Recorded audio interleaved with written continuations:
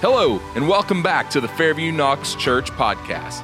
I'm Jeremy Cummings. I'm the creative director here at Fairview, and I have the pleasure of bringing to you today a whole new podcast. It's called Deep Dive. It's a look right into God's Word in a completely different way than maybe you have ever experienced. Our teaching pastor, Richie Beeler, is your host of this podcast series, and I'm going to go ahead and turn it over to him as we get started. Deep Dive.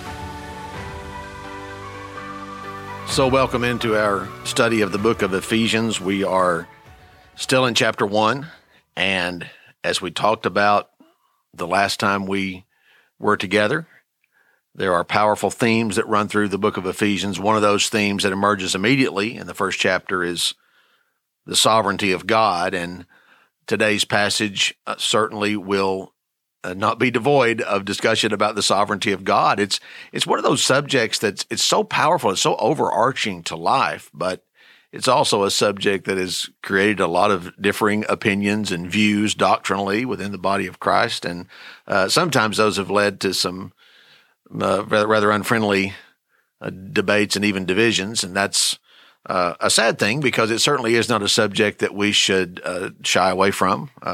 I believe God means for us to wrestle with His Word, and certainly even and especially the deeper and more difficult subjects. But today's passage in Ephesians 1, I believe, brings up for us a really, really important question, and that question is this: why do we do what we do? And it doesn't get much more basic than that, does it? You know, whether you're talking about someone in the ministry, someone who volunteers in ministry, someone who simply attends church and is involved in the different ministries of the church, or even outside the walls of the church itself. Why do we do what we do in this Christian life? Why do we go to church? Why do we get involved in ministry? Why do we have Bible studies, and why do we go to them? And why do we run this race in the first place? Why do we do it? John Piper, who many of you I'm sure are familiar with, he asked a similar question in a message he preached over a decade ago. I heard this message at a Passion conference, and Dr. Piper asked it this way: what is at the bottom of your joy? In other words, what's the bottom line in why you find joy in the Lord or as a Christian? Well, I think this passage in Ephesians 1 is going to give us some insight into that question and its answer. So we're going to begin in verse 11 of Ephesians chapter 1, and this is what the text says in the New King James Version. It says, "In Him also we have obtained an inheritance." The him, the capital H-I-M in this chapter, of course, refers to Jesus. In Him also we have obtained an inheritance, being predestined, there's that $50 word, right? According to the purpose of Him who works all things according to the counsel of His will. Now, this verse 11, tells us a couple of very important things about ourselves as children of God. The first one is that we have an inheritance. And the second one is we are predestined. Now, there's a very important qualification, first of all, about our inheritance, right? It's where? It's in Him. It is in Jesus. It's not just ours, right? We ourselves are not entitled to this inheritance. In fact, it is only ours because it is His. Jesus is, according to Colossians, the firstborn of all creation, or over all creation. Now, be careful when you hear that, because that does not mean that Jesus is a created being, okay? It does not mean that Jesus came into existence when He was born. That term firstborn is a term about rights of inheritance. It means that Jesus has the firstborn rights of inheritance to all the Father has. In other words, everything that exists in the heavenly realms and in the natural realms, everything, it's all. Jesus has rights of firstborn inheritance of all those things. And because the Father has adopted us, well, we get to share in everything that Jesus gets. But there's also something very important in this verse about our predestination. It says that we have obtained this inheritance being predestined according to the purpose of him who works all things, according to the counsel of his own will. We are predestined for something, but how exactly are we predestined according to the text? Well, the text says we're predestined according to God's purpose. It's crazy, but it is true that when a lot of people see this word predestined, they immediately think heaven or hell. I mean, there's no other place for their mind to go when they hear that word predestined, heaven or hell, saved or lost. God either predestines people for heaven or he predestines people for hell. Well, regardless of what you may believe about that, and I certainly hope you don't believe the latter of those two things, that God predestines people for hell, but regardless of what you believe about that, that's not what this passage is talking about. Now, we're going to see very soon what we're predestined for, but let's first talk about the how, or the according to. We are predestined, the text says, according to God's purpose. God has a purpose. I hope you believe that. God has a purpose not only for all of creation and all of history and all of the future, for the entirety of the universe, but God also has a purpose for his church. God has a purpose for your life and my life. Now, Beth Moore likes to say that you better know Satan has a purpose for it too. That's another subject we can get into maybe at another time, but it's wonderful to know that God has a purpose. But the question that this verse brings up for us is how did he decide that purpose? How did God decide that purpose? Well, here's what Paul tells us in the text. It says he sought wise and trusted counsel. He asked himself.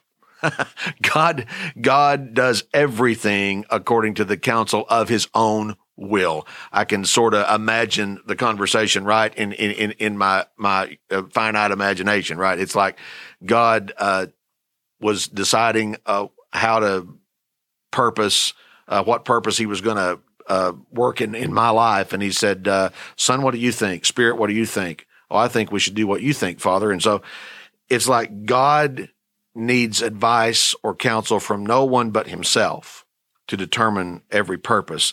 He works. Now the Bible says that he works all things, right? Specifically, it says he works all things. Now, I want to ask you this question. Does that mean if he works all things according to the counsel of his own will, we get what that means, that the counsel of his own will means God needs to ask no one but himself. But what does it mean that he works all things? Does that mean that God is literally and directly causing all things to happen? Well, I actually don't believe that's true. I don't believe God directly causes everything to happen. Otherwise, God would be the direct cause of sin, and that would undermine and, in fact, nullify the character of God that we know is true and is revealed in Scripture. So what does it mean? If it doesn't mean that God is causing everything to happen, what does it mean that he works all things according to the counsel of his will? Well, I believe that it means that God is taking everything that does happen within the framework of his sovereign permission, and he's working it all out to the end that he desires. And he can do that, by the way. He can do that, by the way. Regardless of what the happenings are, this is what makes God God, okay? Regardless of what the happenings are, God can still work them to the desired end of his sovereign purposes. Now, that's true sovereignty at the God level. You and I tend to think of sovereignty according to our human limitations, right? For you and me to think about being sovereign over something, then we would certainly have to control every detail of it, right?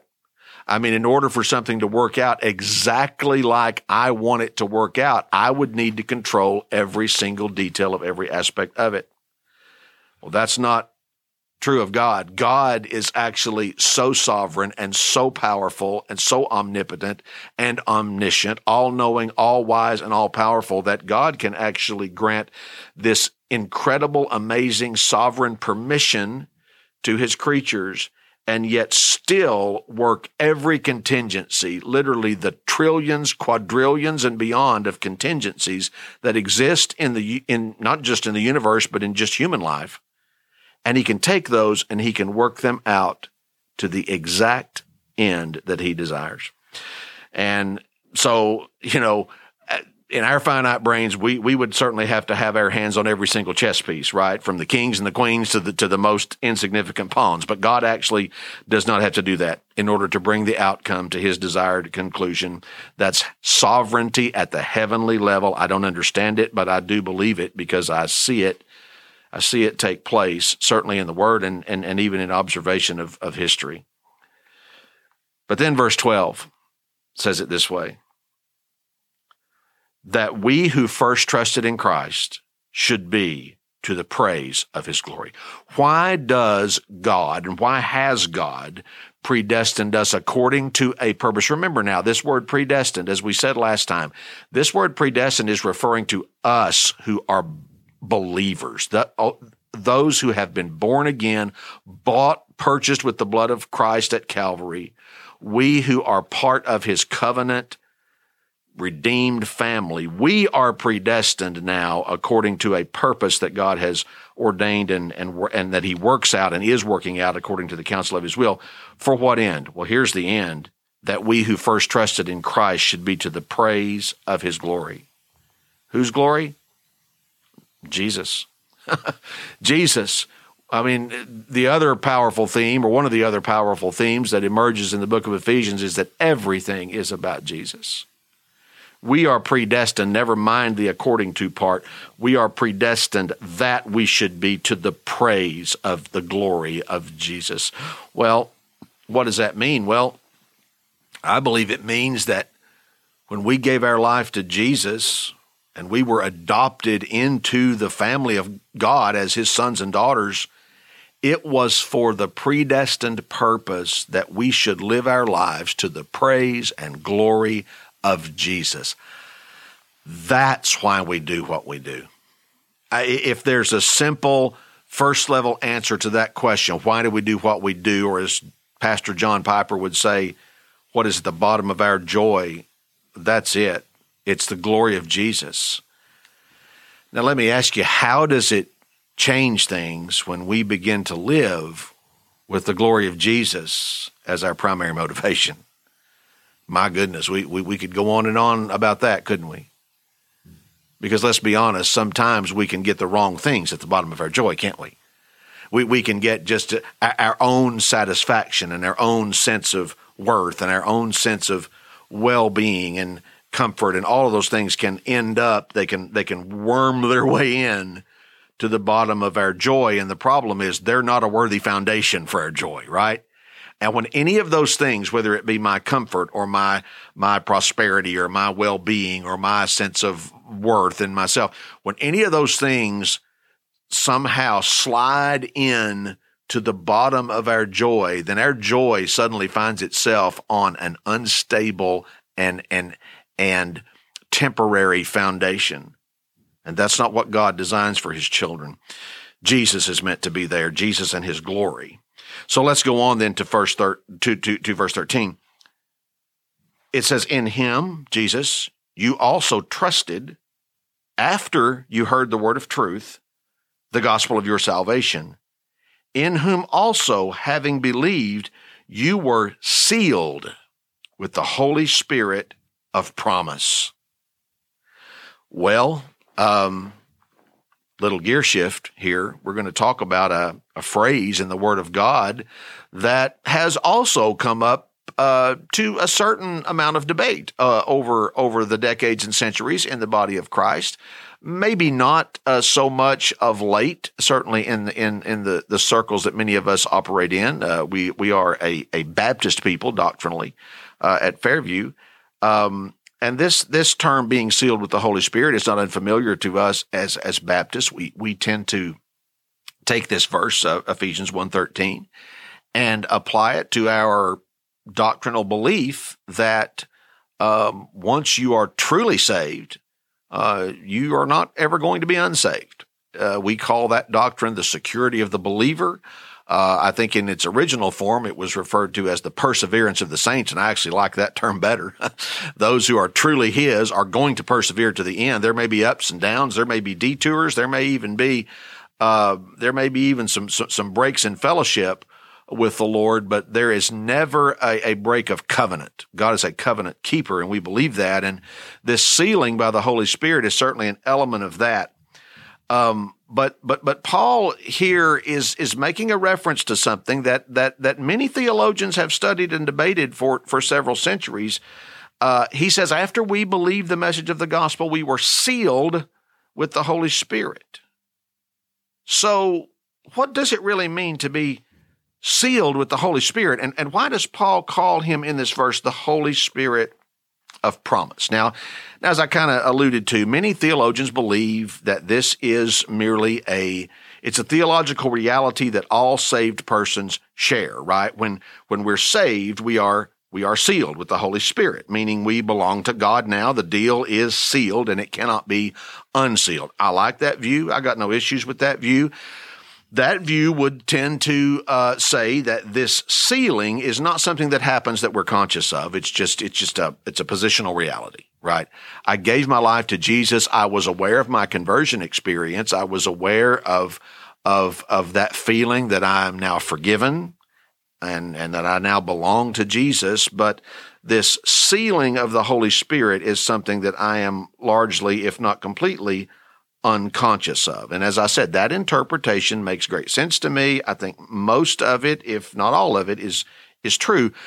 But some theologians, including John Wesley and Dr. Martin Lloyd-Jones, who many of you may have heard of, he was pastor at the Westminster Chapel, which is certainly one of the most well-known and perhaps significant, and you could use the term prestigious pulpits in the Christian world in London. But Dr.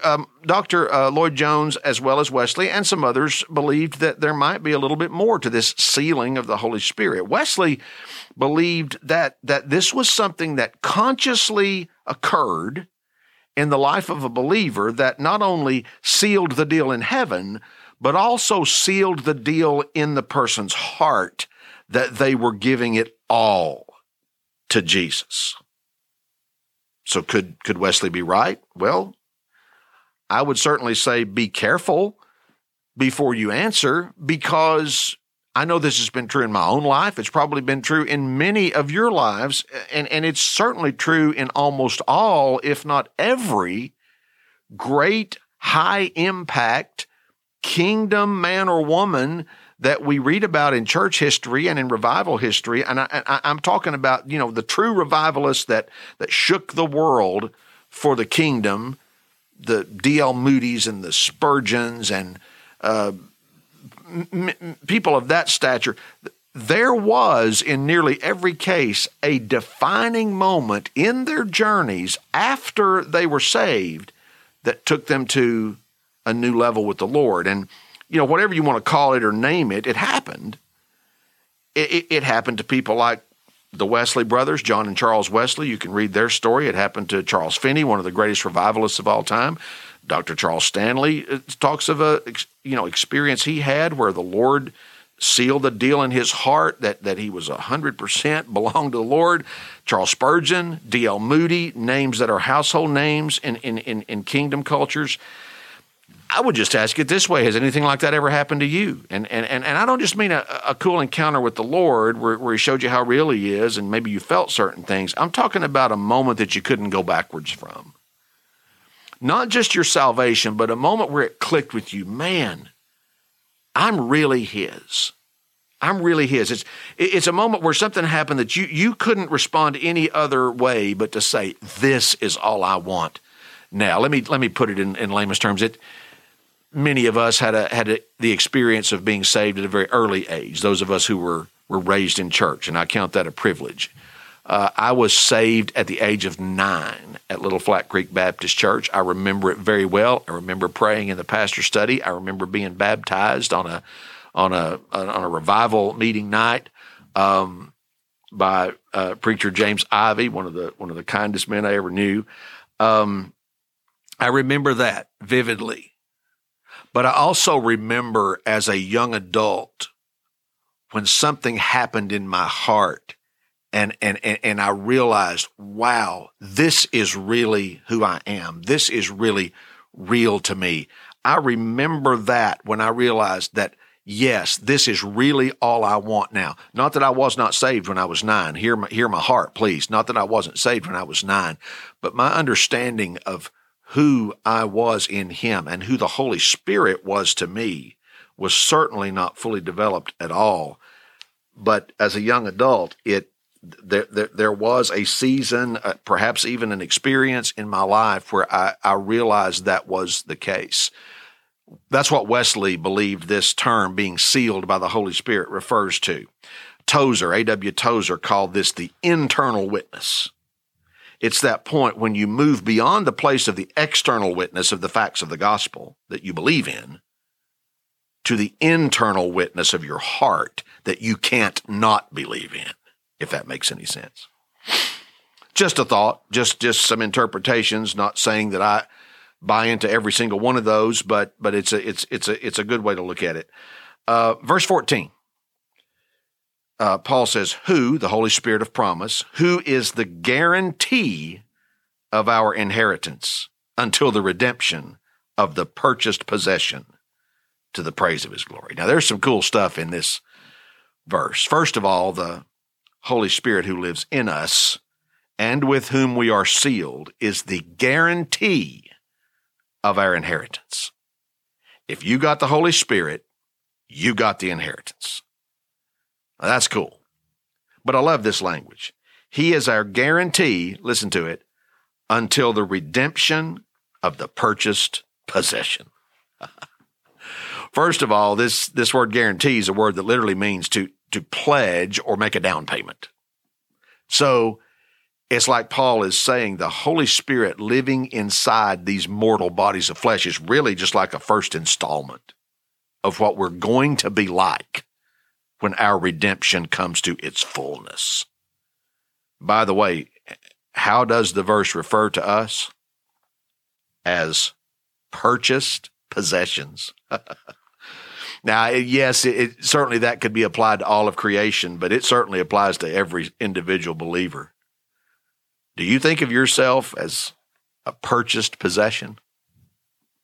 Now, I want you to think with me for a second, because Paul uses this term. It's not a popular term in our culture today at all, but Paul uses it throughout the New Testament. There's really only one kind of person that can be a purchased possession: a slave. Now, we know that we're not slaves in the sense of hirelings or field hands. Why were we purchased? Well, the passage tells us, right? For the second time in 3 verses, to the praise of His glory. That's why we were purchased. Well, not to be too brief, but as I told you at the beginning of this study, Ephesians 1 is one of the most power-packed chapters of theological truth about who we are in Christ in all of Scripture. So you can only take so much of it at a time. That was a lot today, right? What's at the bottom of your joy? What does it mean to be sealed by the Spirit? And what does it mean to look at ourselves as purchased possessions? Boy, this is some great groundwork. This is foundational that the Lord is laying for us, and we've got over 5 chapters to go. So, until next time, I want to pray, and I hope you guys will join in and continue with us through this amazing, amazing little epistle. Father, in Jesus' name, thank you for everyone listening to this, everyone following along in your word. Lord, those who belong to you, thank you, thank you, thank you for purchasing us with the most precious commodity in all of existence, the blood of your Son. We want it all to be for His glory. We want our lives to be for His glory. Thank you, Father, for making us your purchased and prized possession. We love you. In Jesus' name, amen. Wow, what a word. Thank you, Pastor Richie, and thanks to each of you who joined us today. We don't ever want to waste an opportunity to invite you into a marvelous relationship with the one who loves you more than anything, the one who died for you, Jesus. if today is your day of salvation, let God know. Just stop now, whatever you're doing, and speak directly to Him. Let Him know that you repent of all your sin, the thing that keeps you from God, it keeps you apart, that you accept the gift of Jesus dying for your sins on the cross and defeating hell on your behalf when He rose again from the grave. John 3:16 says it best, "For God so loved the world that He gave His only begotten Son, that whosoever believeth in Him shall not perish but have everlasting life." Hey, if that's you today, we want to celebrate with you. All of heaven is rejoicing today. Thank you so much again for joining us. Hey, if you gave your life to Christ today during this podcast or recently, let us know at salvation@fairviewknox.com. That is salvation@fairviewknox.com.